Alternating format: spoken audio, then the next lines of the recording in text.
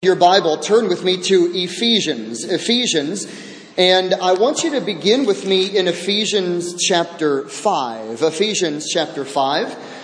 And boys and girls, as you are turning there, and men and women as you're turning there, boys and girls, I am so thankful that you are here.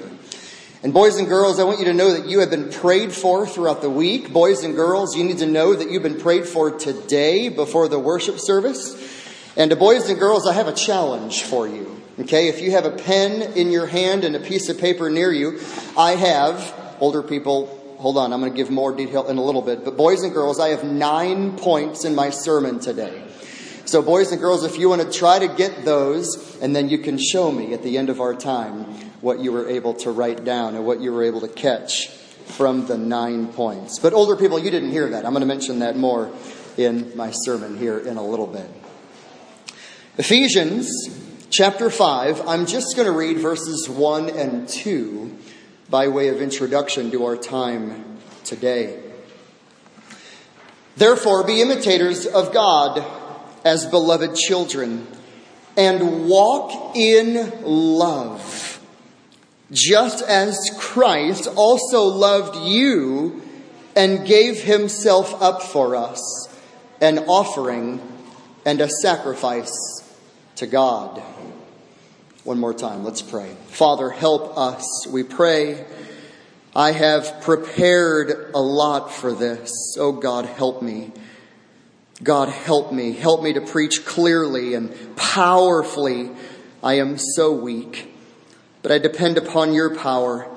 Lord, we as a church family are eager to hear from your word. We want to hear from you. We want to be submissive to your word, never sitting in judgment over your word.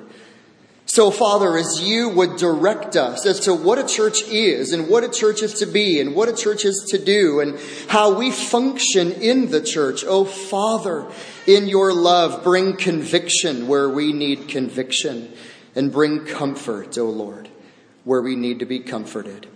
In Jesus' name, amen. Jenny was sitting in a membership interview with the elders of a new church. The opening time of the interview was quite routine, and it was very encouraging as she recounted her childhood and how sort of in her high school years she had grown a little bit distant from the Lord and distant from the church and distant from her Bible. And then she went to college, and her years were just filled with this prodigal living, as she described it. Just far from God, far from the Word, far from Christian living. But then in the interview with these church elders, she then lit up with joy, and she said, "But then the Lord in his mercy saved me. And then the Lord sought me, and he found me, and he redeemed me. And it happened in a little hometown church, a little local church where I grew up. It was a very small church. It was an unpopular church, but it was so faithful to the Lord." And then at one point, the pastor in that membership interview, he asked the interviewee, well, how did that church help you grow as a new believer? Well, they weren't ready for what happened. Her head hung in shame and fear, and she began sobbing. Uncontrollable sobbing. She said, "As a new believer, I expected and I wanted the church to help me grow. I thought that somebody would have taken me under their wing. And it was like I was put in a corner somewhere, and nobody reached out to me, and nobody helped me, and nobody discipled me, and nobody interacted with me, and nobody taught me. I just wanted somebody to mentor me as I grow in the ways of God." She said, "It's as if the church just wanted me to figure things out on my own. I sat alone and nobody reached out to me. I was terrible. I was lonely. And yet I wanted to be faithful, and I wanted to learn, and I wanted to be involved, but it just seemed so lonely." Have you ever met a Jenny? You ever met somebody like that? What do you say to somebody like this? Where would you begin? What scriptures would you give to her? How would you encourage her? How would you teach her? What would you say to her in that membership interview? I mean, there's so much we would love to say to the church and their role to come alongside of her. And yet there's much that we would love to say to Jenny and her role in actively and being a little bit proactive and plugging into the church. But what would you and I say to a Jenny? What is the church? You ask yourself this question: what am I supposed to be doing in my church? And how can I, as an individual member in this church, how can I contribute to the positive health of my local church? I have a little book on my shelf. It's a very helpful little book on the local church. And in the introduction, here's what it says. We need to have the mindset where we move away from the I want mentality. And we need to cultivate I will serve mentality. It's easy to say, well, I want this and I want that and I wish it was this way and I want it that way and I want them to do this. And it's easy to do that. But that can very easily bring a root of bitterness and a spirit of divisiveness and a heart of anger. No, we don't want a I want mentality. We want a I will serve. I will plug in. I will be involved. I will serve and choose to love. We read in the Word of God that Jesus Christ nourishes and cherishes His church in Ephesians 5:29. And I would make the argument, so must we. In Revelation chapter 2, verse 1, we read that Jesus is walking among the churches. Now, private quiet time is important. I believe in it. You do that. That's important. But there's a unique way that the power and presence of Jesus is with the people of God when we meet together as a church. Revelation, the end of chapter 1 and beginning of chapter 2, makes that clear. That Jesus is here with us. And He regulates how we are to worship Him. He tells us how He is to be worshipped. And He tells us in the Word. And I love how the New Testament pictures the church with so many metaphors, so many pictures describing the church. And there are so many, but let me just recount a few of them. The Bible describes the church like a family. The Bible describes the church as the bride of Christ. The New Testament describes the church as branches of a vine that are connected to that vine. The New Testament describes the church as a field of crops, as a building where brick upon brick upon brick upon brick is building. We read in the New Testament about how the church is a harvest, how the church is a new temple, how the church is like a priesthood, how the church is the very house of God, and how the church is the body of Christ. So many images and so many metaphors. I'm sure there's many more that we could mention in terms of what the New Testament says about the church.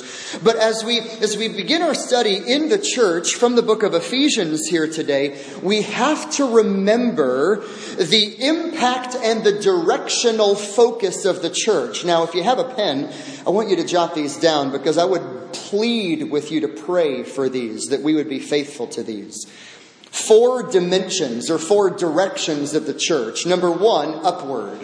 We have to have the upward dimension. We are here to worship God. We are not here, first of all, to engage in social relationships or to feel better about ourselves or just to sort of reach out to the culture. We are here to worship our God first.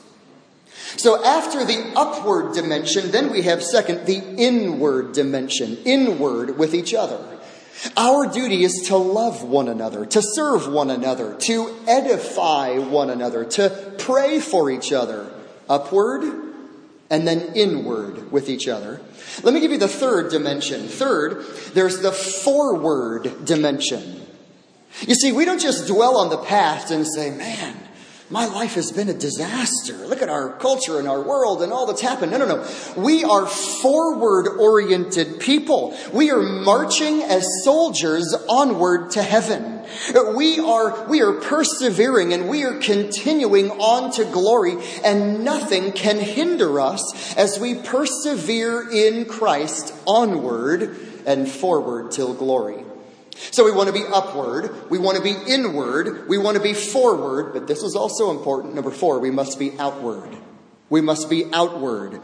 We are here, yes, to worship God, to love one another, to march toward glory, and we are here to proclaim the gospel to a world that is desperately hopeless unless God intervenes. So pray for this. All of these are vital, that we would be an upward-oriented people, an inward-oriented people, a forward-oriented people, and an outward-oriented people. And when we talk about the church, we have to be careful what we read and how we talk about it, because we must clarify. First of all, there is the universal church. That is believers who are all around the world trusting in the Lord Jesus Christ. Every believer who has been brought into relationship with God by the work of the Holy Spirit are part of the universal church. But there's also these local churches. Local assemblies comprised of men and women who are believers, and each local church will have biblical, qualified male leadership. It will have the preaching of the Word of God. It will have the practice and the commitment to church discipline. And it will have the right practice of the ordinances like baptism and what we'll do tonight with the Lord's Supper as well. So the universal church, and then many local churches, local assemblies of believers all around the world. And when we talk about the church, there are so many New Testament truths about the church. Let me just encourage you with a few. Matthew 16:18, Jesus will build his church, and the very forces of hell will never destroy it. So somebody might say, well, Pastor Jeff, how are you going to build your church? And I laugh and I say, I can't. Jesus is going to build his church. It's not my job to get people in and to save people and to bring them in and to grow the church. It's not my job. My job and your job is to be faithful. He will build his church. 1 Corinthians 1:2, the church is the saints of God, comprised of those who call on the name of the Lord Jesus. In Colossians 1:18, Jesus Christ is the head over his church. So Pastor Jeff doesn't run this church. The elders don't run this church. The one who runs and rules and makes the authoritative decisions over the church is Jesus. And he does so by the word of God. He is the head over his church. 1 Timothy 3:15 tells us that the church is the household of God. It's the household of the living God, and we are a pillar and a support for the truth. Now remember that tomorrow morning when people come to you and there's lies and the media might present lies and people are hurt by lies, and you say, wait a minute, our church is the pillar of the truth. We've got truth here. We have truth for a world that is just living and drowning in deceit and lies. In Acts chapter 14, verses 23 to 27, the church gathers to pray, to fast, to testify, to be edified, and to go on in the fear of the Lord. 2 Corinthians chapter 2, verse 14, God always leads us in triumph in Christ. Isn't that great? Christian, you might have your down days and your difficult days and your discouraging days, but Jesus always leads you in triumph. Because there is no condemnation for those who are in Jesus Christ. So I want to look at the book of Ephesians with you and flesh out a little bit more detail as to what the church is. And I'm so burdened by this because there's so much that goes on in the name of church that has nothing to do with what the Bible says a church is. So what is the church, and what is the church to begin to do? And I want to look at the book of Ephesians, really kind of surveying the book and looking at different sections in the book to provide you a biblical understanding of the church. So if you're taking notes, here's my thesis for the day. I want to give you a biblical understanding of the church by showing you God's divine design. And I want to show you this in 9 ways. 9 ways. Now, I have prayed that God would help me to edit well on the fly, because I have way too much here. But I trust the Lord will give us much grace so that we can understand a biblical perspective of the church. Let me just begin with the first heading, and we're just going to walk through these together. And each of these 9 points begin with the church is. The church is. The church is 9 times. Number 1, the church is the saints of God. The saints of God. And for this, we have to look at chapter 1, verse 1 of Ephesians. And I understand that, sometimes we say, hey, come to our church. Boys and girls, let's go to church today.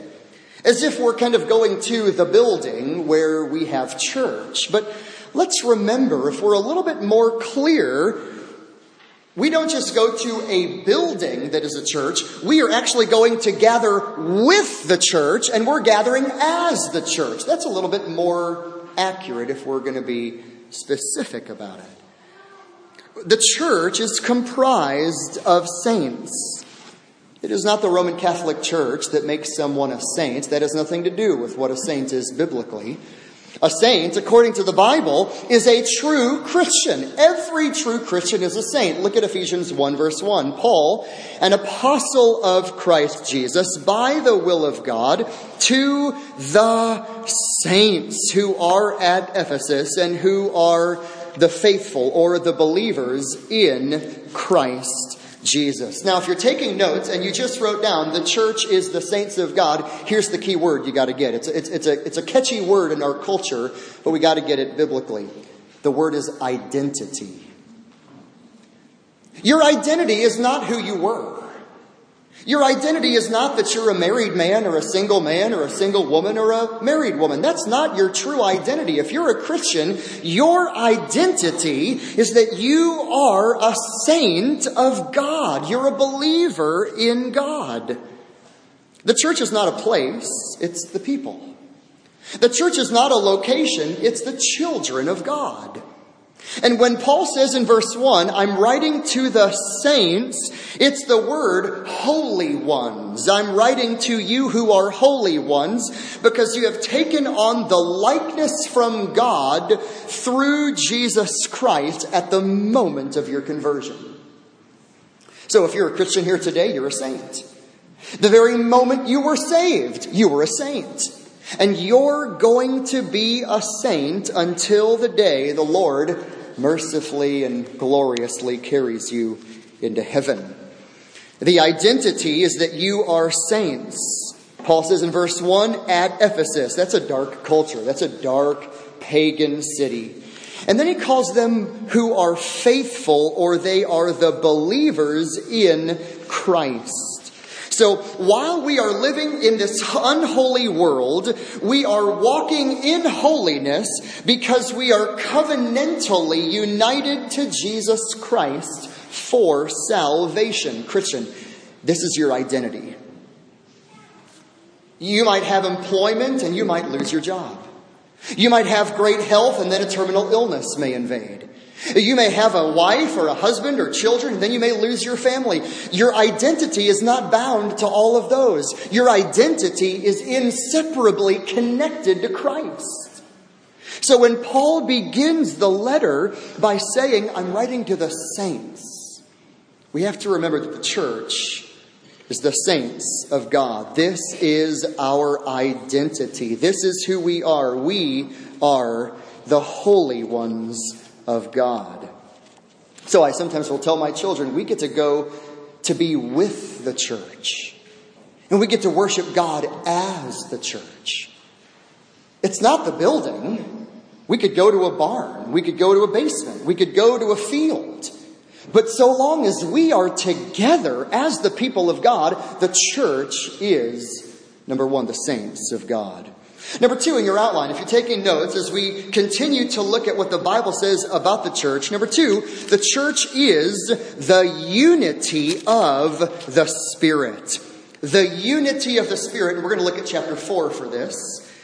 Now, there's a lot of talk about unity. I was just reading earlier today about this new movement, Chrislam. You know, Islam and Christianity and Judaism all sort of forging together and having some new world religion. There's all kinds of talk about unity in our day. Unity on a sports team and unity on a team project at work and playing the part in unison when you're in a symphony. There's all this about unity, how it is best displayed in the church. The key word here is the word one. One. In Acts 2:46, believers had one mind. In Romans 15:5 and 6, with one accord, with one voice, we can glorify our God. In Philippians 1:27, Paul said, we stand in one spirit and with one mind. Now, you might have a different preference than I do about something. You might have a different opinion about something than I do. We're not talking about oneness and unity in all of our opinions. We're talking about oneness and unity in the gospel.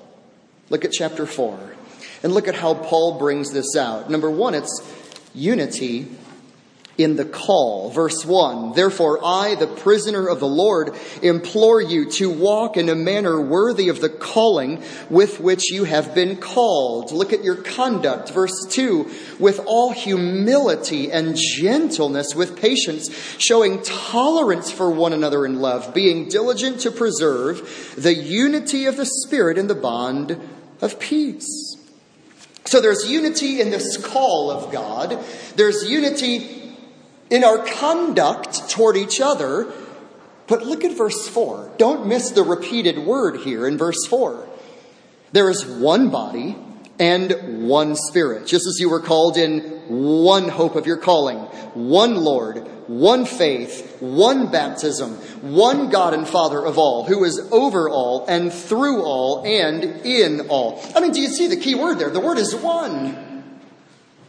The Spirit of God produces gospel unity, and it is your job and my job to preserve and maintain the unity. We always have unity in the truth. But where there's no truth, there can be no unity. So hear us very carefully. The truth, what the Bible teaches, is not unity at all costs. That's not what the Bible teaches. It's not let's just all get along and have unity with everybody. We can have unity insofar as the gospel is there.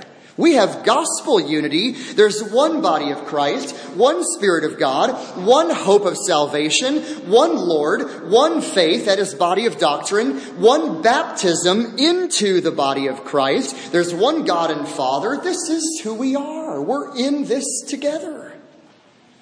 We are a body. I was reading a story about years ago in Texas. There was a church that was on the verge of a split.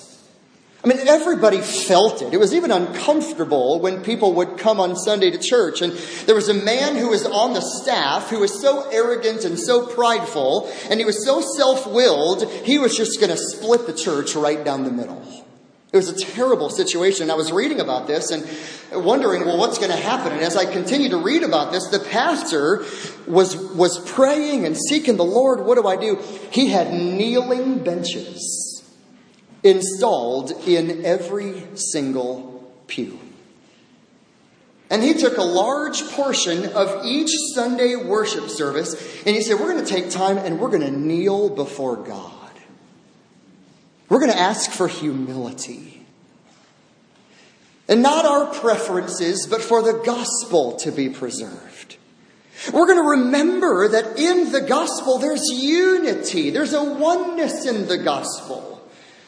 Well, Sunday after Sunday after Sunday, the pastor led the church in going down to their knees and praying. And God mercifully, over time, healed the rifts. Why? Because unity is what God wants. Unity brings glory and honor to Christ. That's what Jesus prayed for in John chapter 17. He prayed that there would be a great unity among his people. So the church is unity. It's unity. But if you're taking notes, let me give you a third reality of the church. Number 3, this is so great. And our world, church family, hear this. Our world will take what the Bible teaches here and our world flips it on its head. Number 3, the church is the elimination of all barriers. We're going to look at Ephesians 2. The church is the elimination of all barriers. You say, Jeff, what do you mean? You and I understand rivalries, don't we? We understand enmities and hostility. I mean, you've got Republican and you've got Democrat. You've got the iPhone and you've got the Android. You've got the PC and you've got the Mac. St. Louis Cardinals and the Chicago Cubs. But in biblical times, far more than any of that was Jew and Gentile. They hated each other. They hated each other. It was the greatest rivalry. Jew and Gentiles, they hated each other's guts. And now in Ephesians chapter 2, beginning in verse 11, here's the key word. It's the word peace. Well, how in the world are we going to have peace with people with whom we have rivalries? How do we get along with people who are, hear this, so different from us? Isn't it so cool? You think about Christ Fellowship Bible Church and there's people who are unlike me and you. Age, background, language, culture, season of life, context, preferences. I mean, we're different. But how is there peace when there are so many differences? There's only one answer. And it's not what our world will say. Here's how we have peace. It's what God says. Look at chapter 2, verse 11. Remember that formerly you, the Gentiles in the flesh, who are called uncircumcision by the so-called circumcision, which is performed in the flesh. Remember that you were at that time separate from Christ, excluded from the commonwealth of Israel, strangers to the covenants of promise, having no hope, without God in the world. Gentiles, you were far from God. But not only were you excluded, now you can be included. Look at 13. But now in Christ, you who formerly were far off have been brought near by the blood of Christ. Verse 14, he himself is our peace, who made both groups into one, and he broke down the barrier of the dividing wall. I remember years ago going to Ferguson when the Michael Brown shooting happened with others from the church, and we took tracts and we were ready to preach the gospel. We had some great conversations. Why? Because we knew the only way reconciliation can happen is through the gospel of Christ. Our world doesn't know that. There's all kinds of talk about coming together and reconciliation, but you and I have the answer right here in the scriptures. Jesus is our peace, who made both groups into one, and he broke down the barrier. Verse 16, he reconciles them both in one body to God through the cross, by it having put to death the enmity. What a God! What a gospel. What a Savior, that the elimination of all barriers can only happen in the gospel of Jesus Christ. So what is the church? The church is the place where we gather together, not because we all like the same things and we all look the same and we're all in the same season of life, but we gather together because there are no more barriers, because Jesus is our peace. Verse 14 tells us it's only Jesus. In verse 16, he puts to death all enmity and hatred. Well, how does this happen? Verse 18, for through Christ we both have our access in one Spirit to the Father. So Jesus can put to death all enmity in the gospel. This is the beauty of the church. The church is the elimination of all barriers. And you know what? Our culture is quite skilled, and I think it's satanically fueled. It's quite skilled in establishing barriers. But the church says, oh, no. In the gospel and in the Lord Jesus Christ, there is the elimination of all barriers. Let me give you a fourth description of the church from the book of Ephesians here, if you're taking notes. Number 4, the church is, I love this, it's the place of hope. It's the place of hope. Now, earlier in chapter 2, verses 1 to 10, you and I will read and be reminded when we get beat up during the week and you're mocked and you're mistreated and you're unjustly treated and you're ridiculed and you're spit upon and you're harshly treated because you're a Christian, when you meet together with God's people, this is the place of hope. It's the place of hope. You see, we have good news for the depraved and the depressed. We have good news for the worriers and the worldly. We have good news for the self-righteous and the sin indulgers. We have good news for the proud and the loud. We have good news for the immoral and the ignorant. We have good news for the money lovers and the man pleasers. We have good news for the partiers and the gamers and the criminals and the hermits. And the good news is that hope is not found by believing in yourself. But hope is found by what God has mercifully achieved for sinners in Christ. That's our hope. Look at chapter 2, verses 1 to 3. I call this what a Christian was. What a Christian was. Verses 1 to 3. You were dead in your trespasses and sins, in which you formerly walked, according to the course of this world, according to the prince of the power of the air, of the spirit that is now working in the sons of disobedience. Among them, we too all formerly lived in the lusts of our flesh, indulging the desires of the flesh and the mind. And we were by nature children headed for wrath.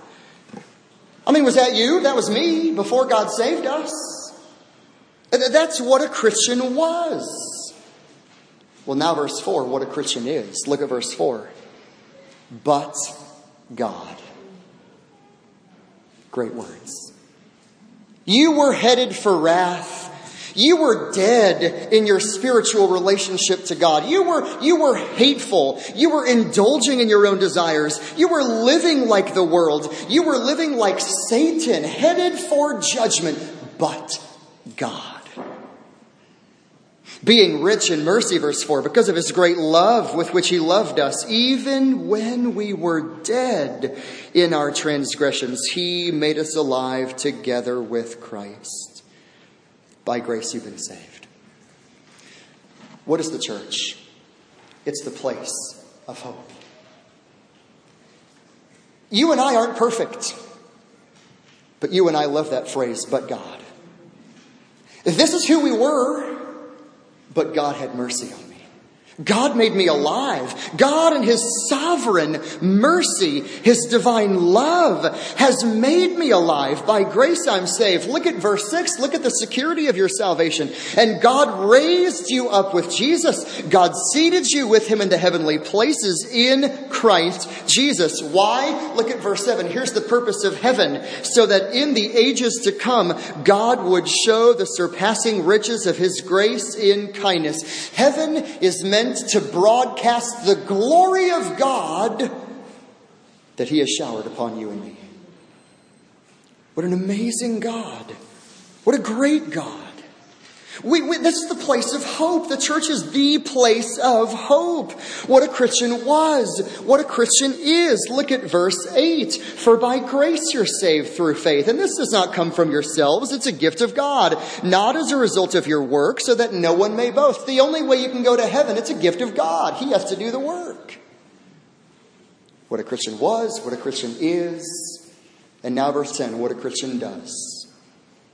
For we are his workmanship created in Christ Jesus for good works.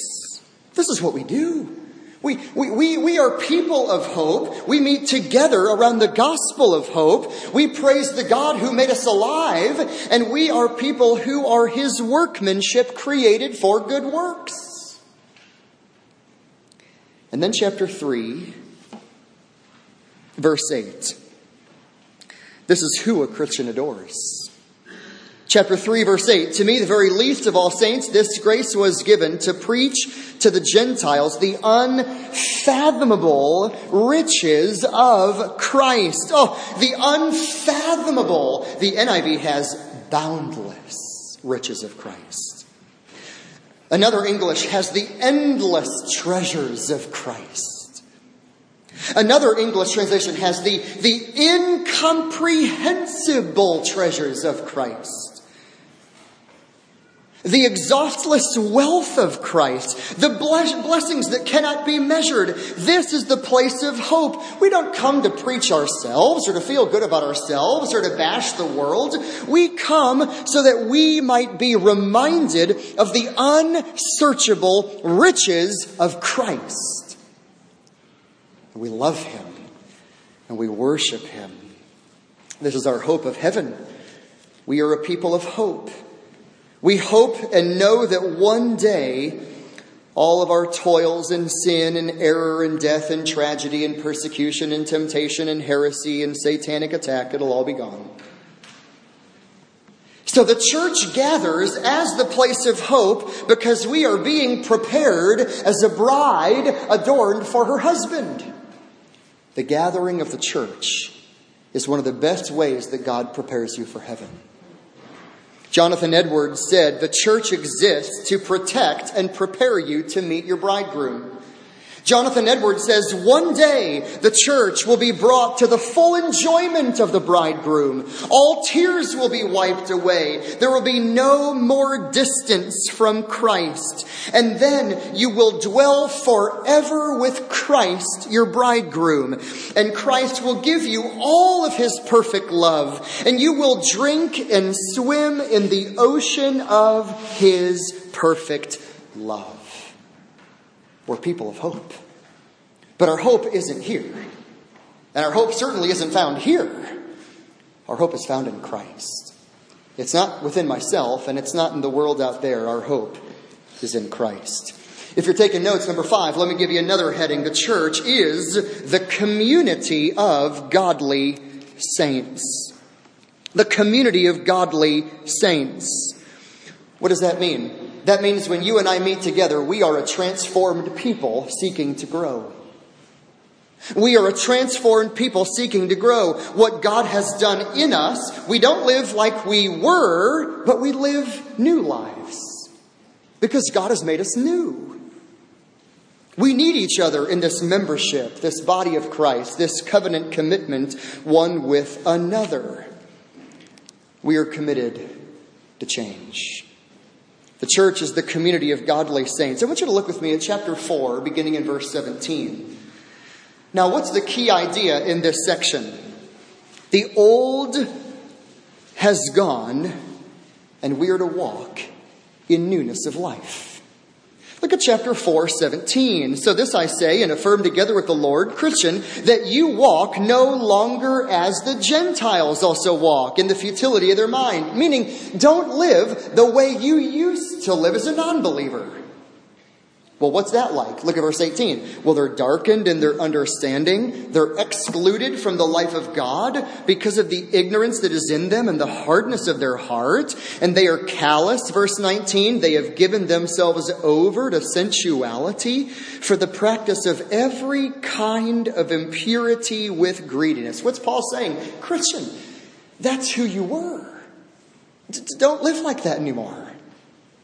And if you're living like that, and that's your whole pattern of life, then you might not know the Lord. But Paul is saying this is who you were. This is how the Gentiles lived. But God has saved you. Look at verse 20 now. But you did not learn Christ in this way, if indeed you have heard Him and you are taught in Him. Well, how do we change? What's this community of godly saints? Look at 22. 3 simple phrases. I've just hammered this into the minds of my kids. Verse 22, we are to put off. We lay aside the old man. What are the sinful habits that I got to put off in my life? Second, verse 23, we put in the word. We are to be renewed in the spirit of our minds. So when we meet together, we're a community of godly saints where we desire to put off sinful habits.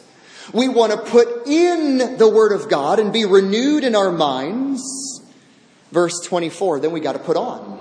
We have to put on the new self, which in the likeness of God has been created in righteousness and holiness of the truth. So we need to know that when we gather together as the church, we are a community of godly saints. We are not living like the world. The church should not be like the world.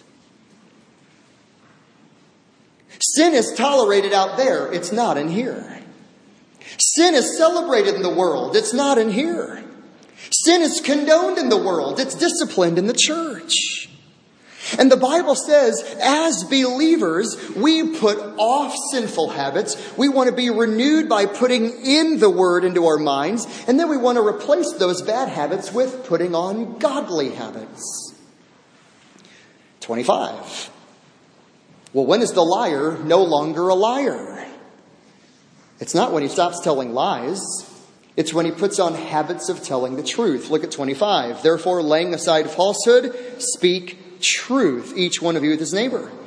Look at 26. Be angry and do not sin. Well, when is an angry man no longer an angry man? Well, when he stops getting angry. No! When he learns to patiently and quickly deal with it so that he doesn't allow anger to boil and fester in his heart. 26, be angry and do not sin. Don't let the sun go down on your anger, and don't give the devil an opportunity. Well, what about the thief in 28? When is a thief no longer a thief? Well, when he stops stealing. No! When he gets a job and he gets working and then he has enough money to give.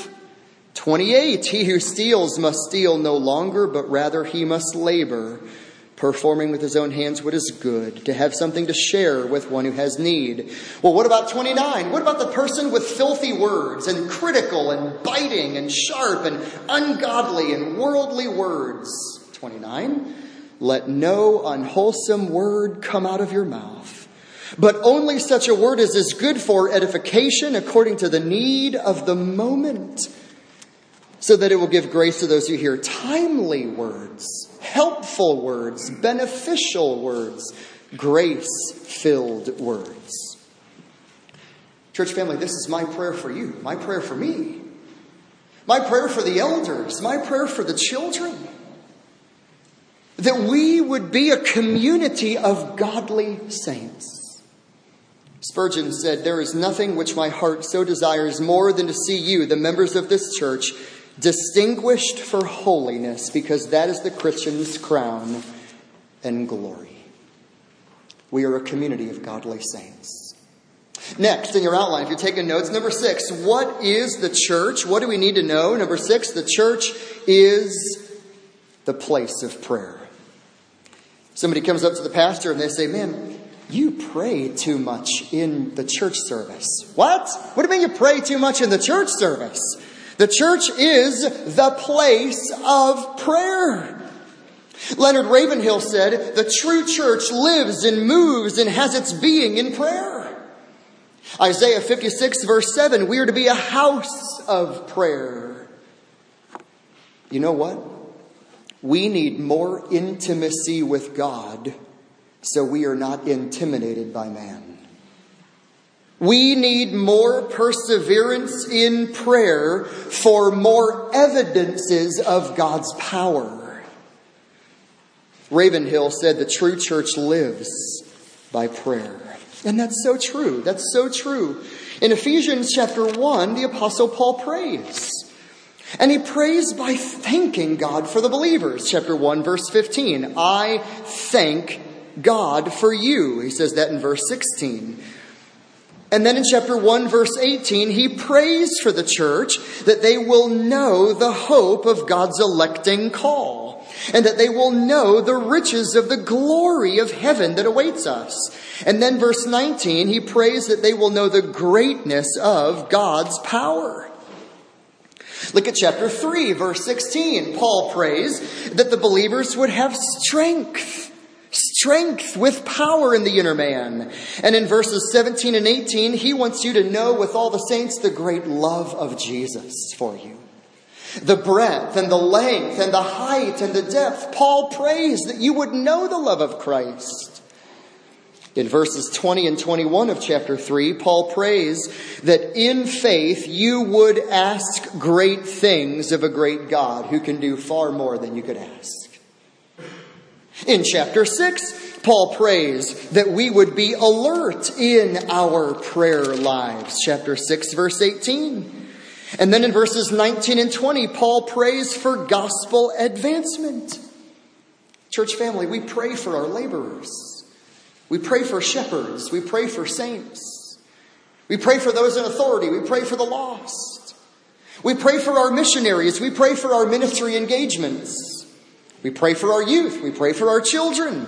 We pray for our evangelism outings. We pray for purity in the church and health in the church. We can't not pray. The day we stop praying is the day we ought to shut our doors. The church is the place of prayer. Number 7, let me give you a couple more. Number 7 in your outline, the church. This is a tough one, but hear this. The church is the target of Satan's hatred.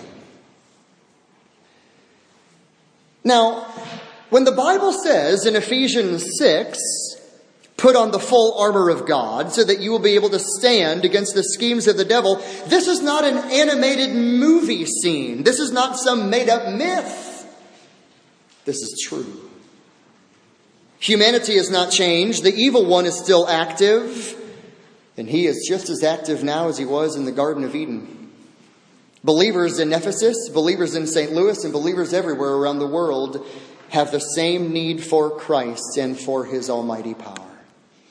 I wonder if Paul, in jail, in a Roman prison cell, armed to a Roman guard, I wonder if he was looking at a soldier and jotting down the different parts of armor, saying, Christian, we need to have that in our Christian lives as well. It's like Exodus 15:3, the Lord is a warrior. It's like Psalm 18:39, you have clothed me with strength for battle.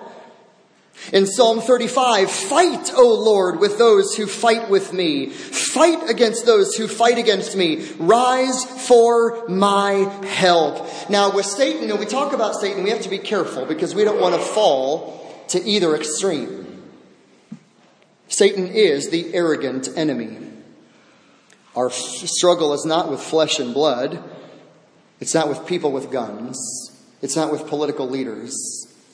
Our real enemy is against the powers, the world forces of this darkness, the spiritual forces of wickedness. It's Satan. Satan is an arrogant thug, full of malice and full of hatred. He loves chaos and he loves disorder. He hates Christ and everything that Christ is. Satan can't destroy you, so he'd love to defile you. Satan cannot take away your salvation, but he'd love for you to live a discouraged life. He'd love for you to be derailed and disqualified and distracted. He cannot possess you, Christian, but he'd love to instill doubt and pride and slander and lukewarmness toward Christ in you. What is the church? It's the target of Satan's hatred. Satan hates what we're doing.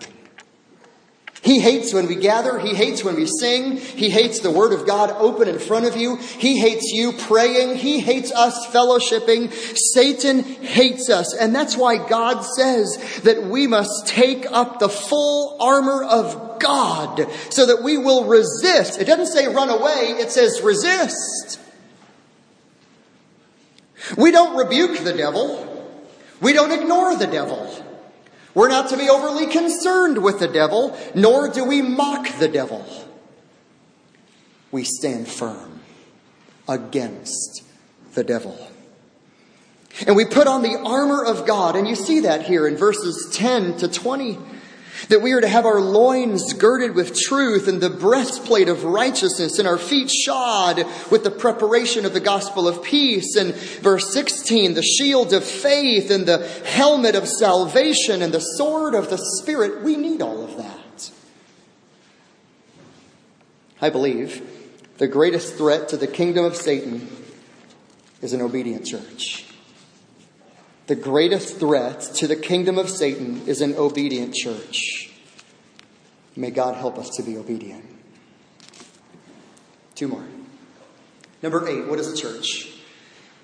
If you're taking notes, the church is the working of the triune God. It is the working of the triune God. I'm going to go to chapter 1 for this.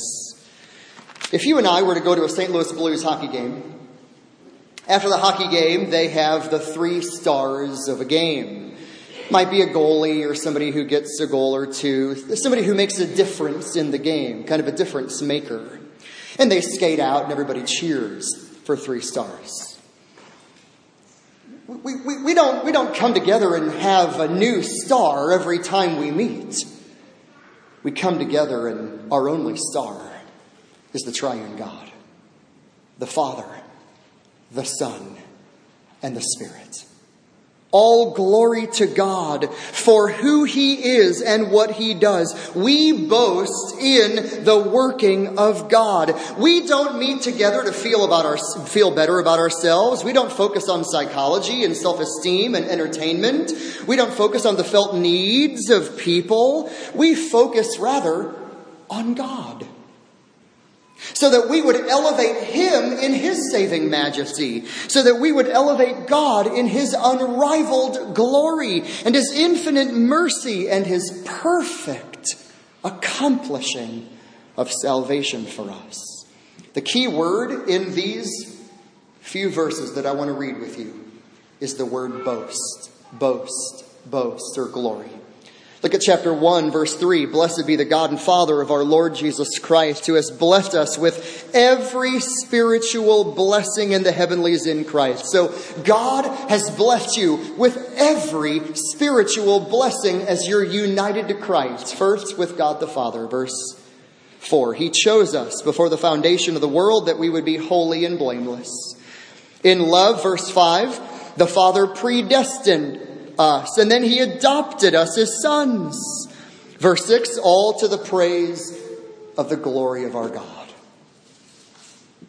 You know people who glory in themselves.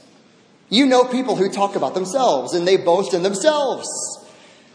Christians are those who boast in our God. Verse 7, not only do we boast in the Father, verse 7, we boast in the Son, the beloved Son. Verse 7, in Him we have redemption through His blood. We have the forgiveness of our trespasses according to the riches of His grace. So the Father elected us sovereignly. The Son sufficiently redeems us at the cross.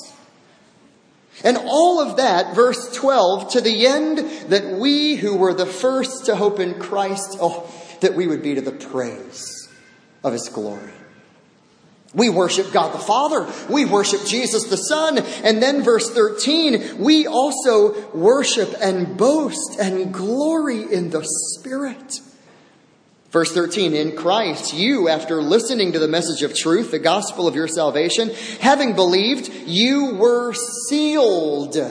You are protected. You are identified with. You are secure in the Holy Spirit of promise. Verse 14, He is given as the pledge of our inheritance. Verse 12 ends to the praise of His glory.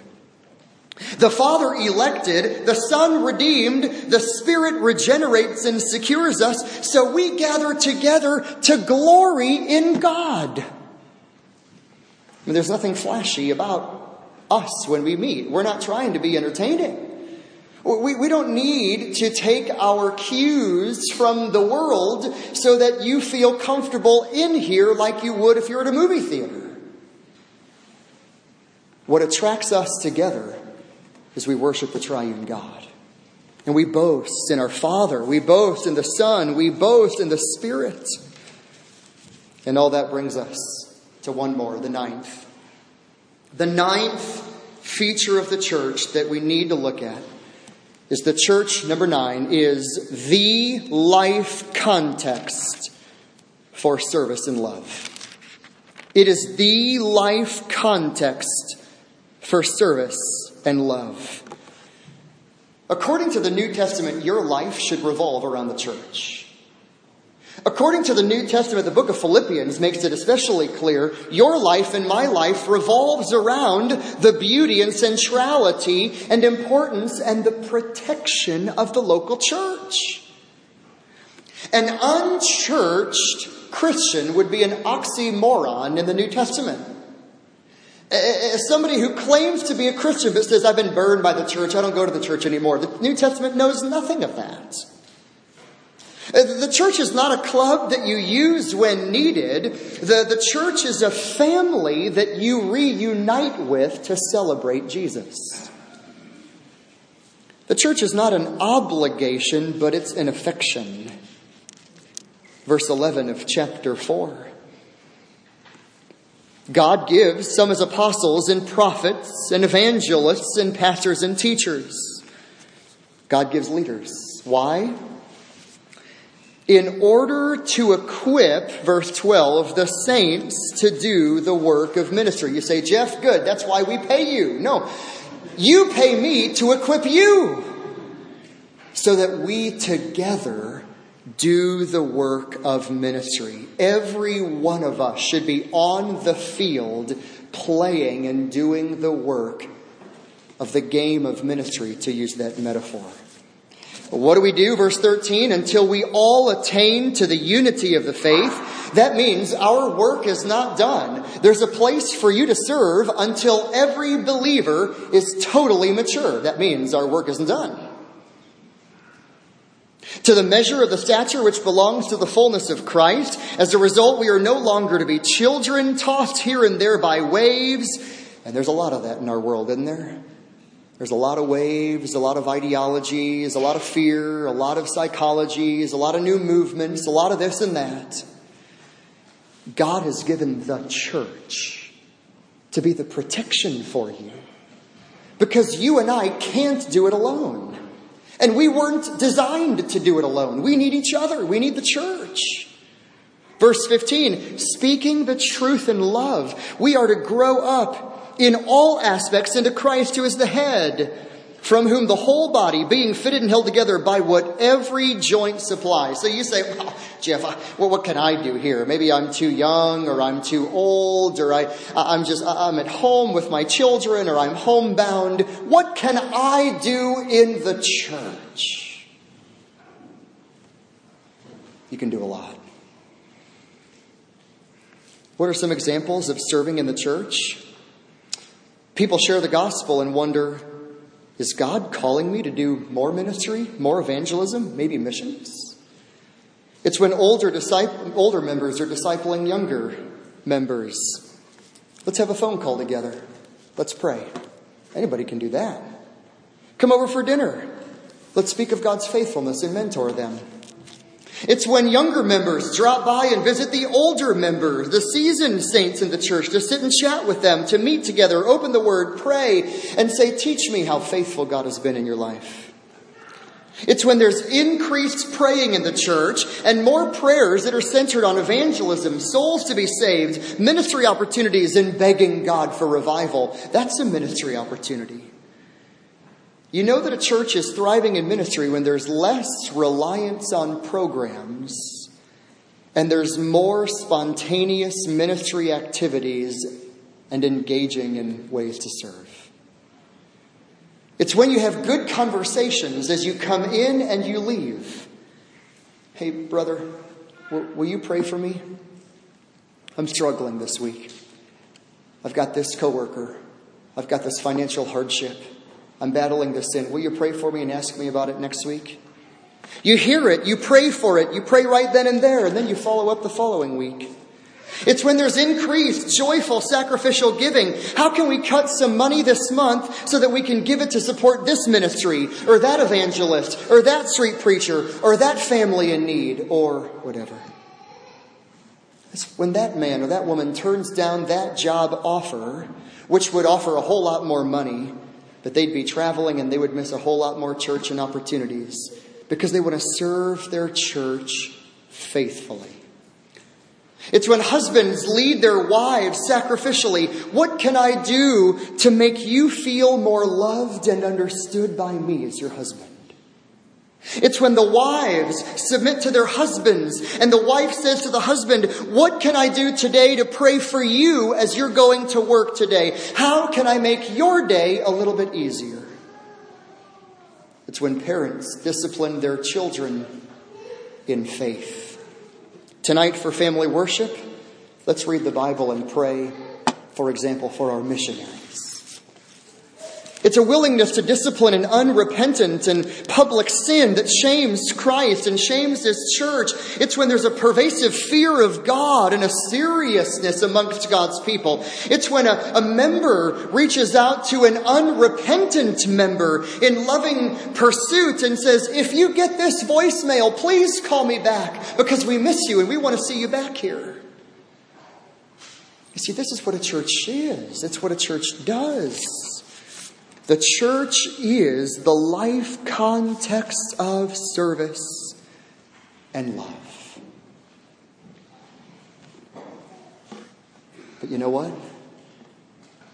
There are two questions I have for all of us, even boys and girls. Two questions. Number one, are you in this church?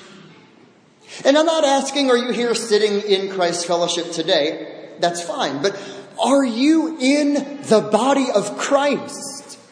Has He joined you to Himself in saving faith? Are you converted?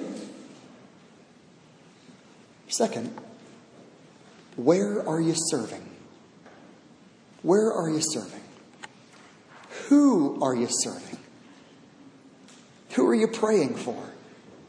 Who can you reach out to? Who can you have a phone call with? Who can you pray with? Who can you ask to sit with you, to go out for coffee after church some Sunday, to have a Sunday morning fellowship together, a brunch together? How can you be serving? Christian, here today, all of this, I trust, is a great encouragement and a reminder to you what a church is. And the Lord's Supper, which we're about to have, is for you. I came across this little commitment that I want to read. It's my commitment to you, and I pray that it's your commitment to me and our commitment as the church to Christ. And I'll read this by way of conclusion. Maybe it'll prepare us for the Lord's Supper together. It's titled, I Will. I will have the attitude of Christ and put other church members before my own wants and desires. I will gladly participate in corporate worship with my fellow church members as long as I am physically able. I will get involved in a group or class or small group so that I might grow spiritually together with others and so that I might be accountable to other people. I will go and share the gospel with others in words and deeds, and I will not be ashamed of my Savior. I will give abundantly and joyfully of the money, time, and resources that I have, knowing that God is the owner of all the things that I'm called to steward. I will participate in the life of my church because God leads me to do so, not because I feel compelled or because people force me to do so. I will focus on what Christ has done for me and not on the flaws of my church or the flaws of my leaders or the flaws of the members. I will pray that God will use me as an instrument to revive His church for His name and for His glory. What a great thing if we could all say, by the grace of God, I resolve to do that together. What a healthy local church we would be. Amen? Amen. Father, thank you for your word, the book of Ephesians. Thank you for giving us such truth in such confusing and muddied times regarding church and what ministry is. Lord, thank you for clarity. Thank you for truth. Thank you for the word. Write your word upon our hearts that we would think on it, meditate on it, reflect on it, and encourage one another in this. In Jesus' name, amen.